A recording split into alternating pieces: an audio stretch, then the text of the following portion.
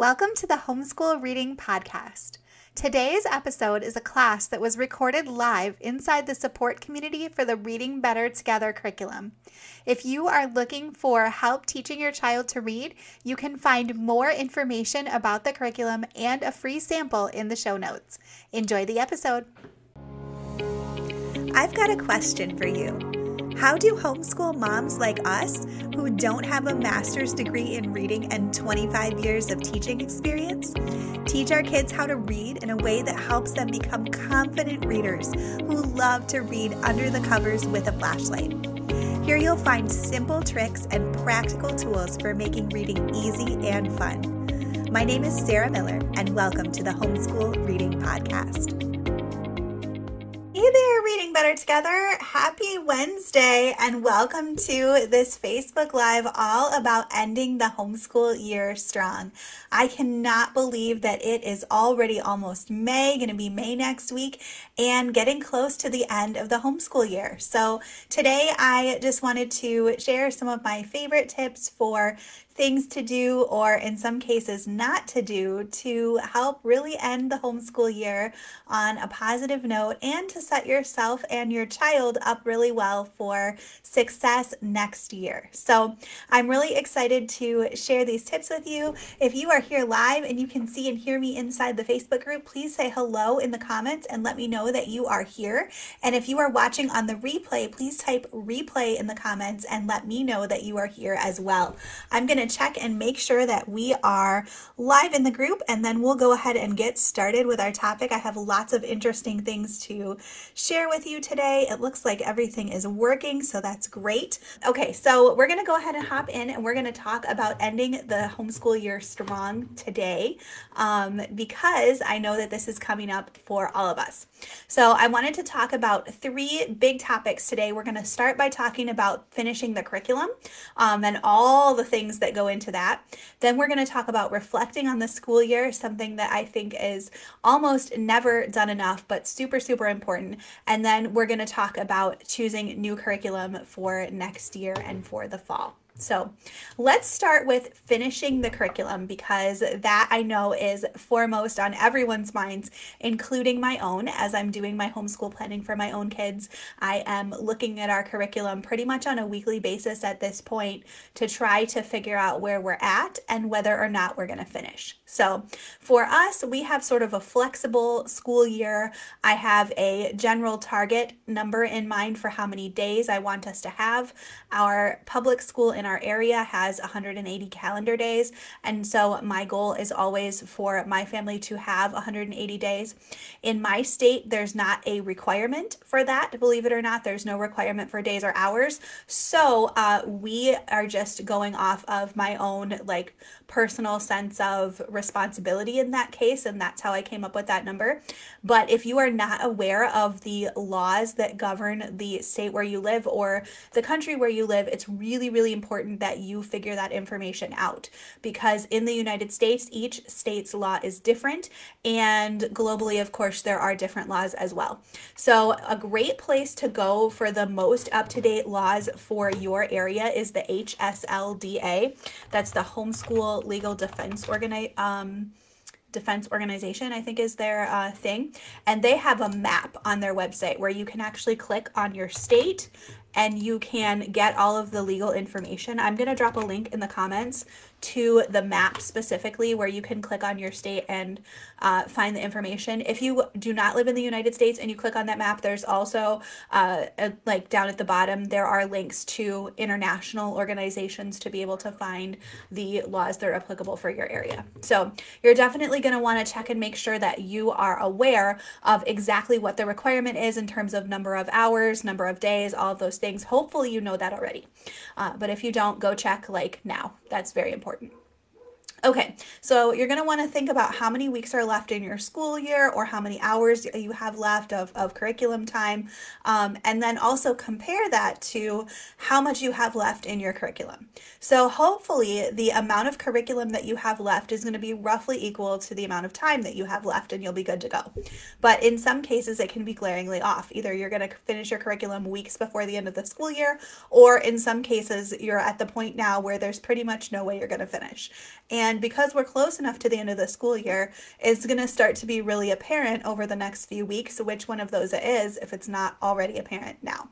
So you've got a few options that you can do.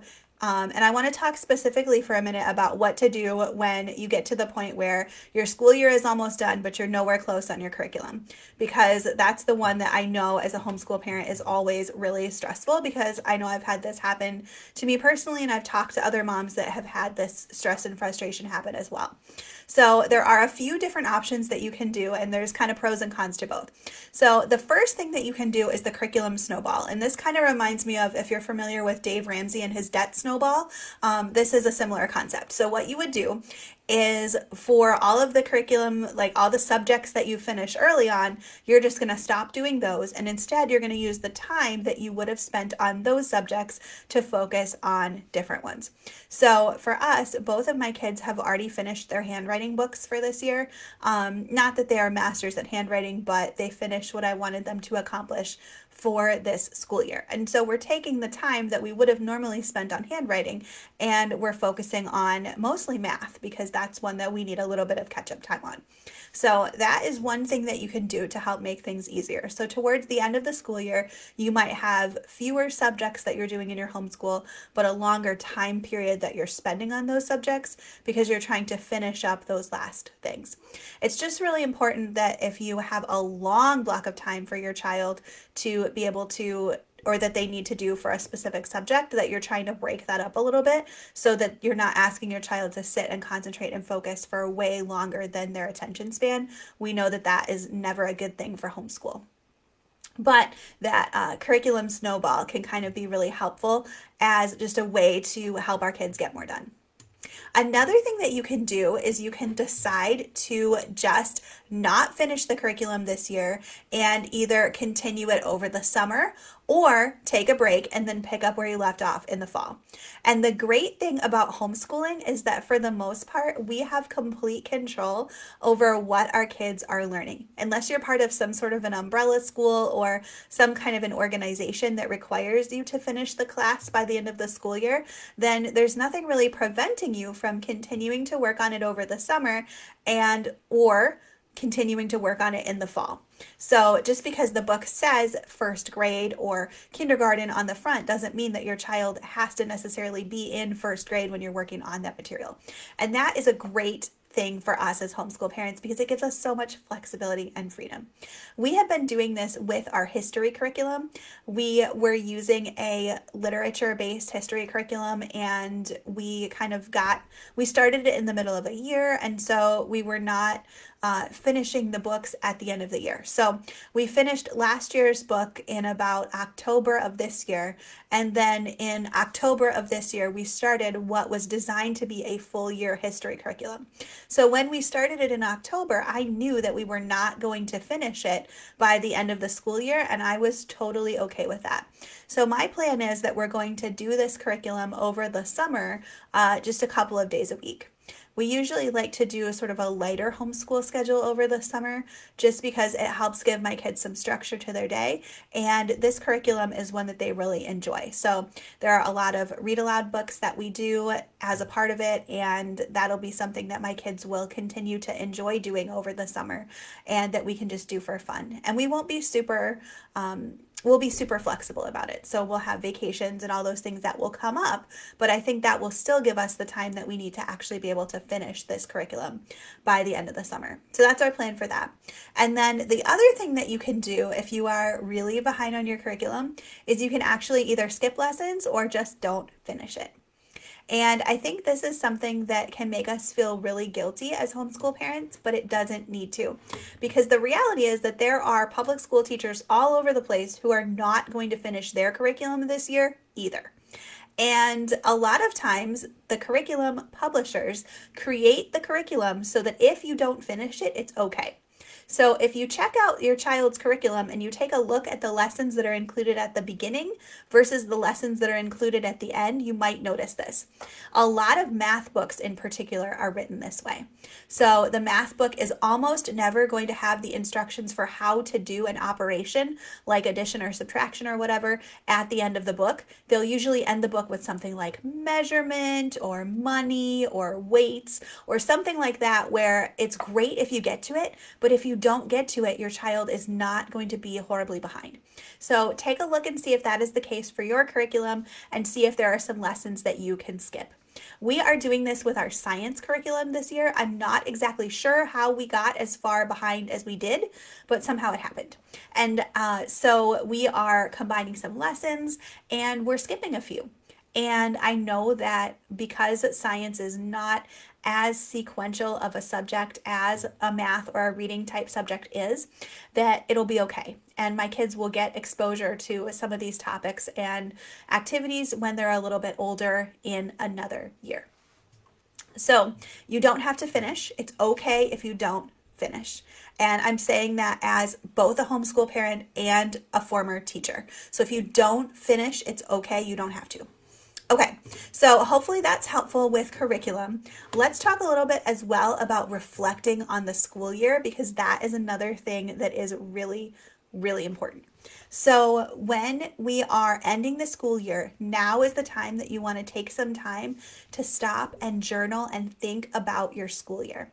And there are a few things that are really helpful to think about now while it's still fresh in your mind, because it will help you to really analyze how your school year went and to think about the changes that you need to make, and then to be really intentional as you're choosing what you're going to do next year with your kids. So this is a really important thing. Do not neglect reflecting on your school year. Take some time to do this. I'm going to be going to a homeschool conference in a few weeks. I'm super excited about it. And I planned to, even though we live within driving distance of the conference, I plan to get a hotel room and take some time at the conference. And one of the things that I'm going to be doing is spending some time journaling and reflecting on the school year and just reflecting on how things went and making our plans for next year. Super excited about that. So when you're doing this, you want to definitely be taking some time to think about what went well this year and what didn't. So for example, for us, one of the things that went really well was we transitioned my son to a new math curriculum. And this was something that I talked about in a bunch of YouTube videos at the beginning of the year, because my son was just really frustrated with the previous curriculum. He was starting to tell me that he didn't like math. He was getting frustrated with the problems. And so it was an opportunity to look for something different for him to do. And so we transitioned him to a new curriculum and he likes it a lot better. Another thing that went really well for us this year was I'm teaching my daughter to read, and she's doing really well with it. She is coming along and really starting to understand reading in a new way, and it's really exciting to see. She's been using Reading Better Together. She's loving the books in particular, and it's just been really fun to see her do that. In terms of things that aren't going as well for us, I think one of the things was that I set out this year to be more intentional about special subjects, to really focus on art and music and those kinds of things more in our homeschool, and it didn't happen. So that's something that I'm looking at as I make plans for next year, how we can incorporate those things more and what kinds of things that we can do to really be able to accomplish that goal next year. So another thing to really think about when you're reflecting is what changes you made this year and how those changes went. So I talked about this a little bit with my son. That math change really went well for him. The curriculum that we picked is a really great fit for his learning style. And so that's something that I'm really, really excited about in terms of his growth and just seeing him really succeed and flourish with the curriculum, and just seeing his newfound love of math this year has been really fun. And then you want to think as well about what changes you want to make for next year. So one of the things that we're looking at is in relation to the specials to art and music. I think that we are going to join a homeschool club next year and have an opportunity to get some of those classes through the co-op which I think is going to give us like a more intentional, focused way to really get those subjects next year. So I'm excited about that. And the reason why we're making that change was because as I was reflecting, I was thinking back on my goals for my kids this year and just really thinking about what didn't happen. And that is what led me to pursue other options like the co-op. So definitely take some time to reflect on your year in the next few weeks if you haven't done that yet. And then the last thing that I wanted to talk about was about choosing new curriculum. And I think there's a couple of things to keep in mind with this. I might do another Facebook Live about this in a few weeks because I think that it's probably a topic that we could go more in depth on. But I think it's really important to start with that reflection first and make sure that you're spending that time to really look and see how things went this year and to see what your kids learned and also where their struggles were. That can be a really good starting point, because if there are curriculum options that worked well for your family, then you might consider using the same curriculum next year, just getting the next level of it. And so rather than starting over from zero and having to pick all the things, you might be looking for just a few options to switch out or a few things to add. So that can be helpful in getting a starting point. And then for those ones that you're looking to switch, you really want to look at how your child learns best and how they're motivated, and then also at yourself as a teacher, and think about what would be a good fit, and think about what characteristics of a curriculum that you're looking for. And this can really help to narrow the number of choices down from all of them that are out there to the ones that will really be the best fit for your child and for your family. So one of the things that we noticed about the math curriculum that we're using is that a big component of the online part of the program is kids will complete the lesson and then it will immediately give them feedback in the form of stars. So they can earn 1, 2, or 3 stars depending on how many questions they got right as they were going through the practice problems in the curriculum. And from what I had read on the reviews, there are a lot of families that absolutely hate that, and their kids cannot use the online program because they are so stressed out about trying to get the stars.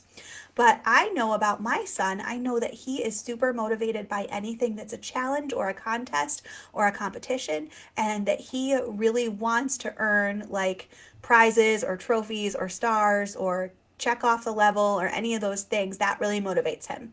And so that component of this program, while it doesn't work for a lot of families, worked really well for us. And he wanted to do extra math so that he could earn more stars. So it's really important to think about how the curriculum is going to impact your child specifically, and to think about what kinds of features it has that might be great for your family or that might be a struggle. A couple places that you can get this information. I am going to be going to several different used curriculum sales this year, and that is my favorite place to go look for new curriculum. You can usually get really great deals on curriculum. A lot of times people will be selling it like full curriculum for just a few dollars, and so it's a really great way to get deals. But whether you decide to buy your curriculum at a used curriculum sale or not, I always recommend going, because it's a great chance just to see a lot of different options that are out there that other families have used. And it's a great opportunity to put your hands on lots of different things, to look through lots of different books, page through, see how it looks, how it works, what's inside. And that can be a really, really helpful way to get an idea of just what options you might want to consider. You can also go out on YouTube. I know I have a number of curriculum review videos on my channel at Homeschooling for Him, and there are lots of other YouTubers that have some fantastic curriculum reviews out there and page through the book kinds of things, so that you can look and see different curriculum options there as well. So I would love to know if you have questions about what to do to end the homeschool year, or about choosing more curriculum for next year. Go ahead and drop those questions in the comments of this video, and maybe we can do a follow-up in a few weeks focusing on choosing new curriculum, because I think that would be really interesting to talk about some more. I hope that everybody has a wonderful week. As always, if you have any questions about teaching your child to read or about reading better together, feel free to leave those in the comments, or you're also welcome to email me, sarah@homeschoolingforhim.com, and I would love to help. I hope everybody's having a wonderful week. Thank you so much. Bye. Thank you so much for listening to the Homeschool Reading Podcast. I hope you enjoyed this episode. New episodes are coming out all the time, so please make sure that you hit subscribe so you don't miss any of the fun. I'll see you soon.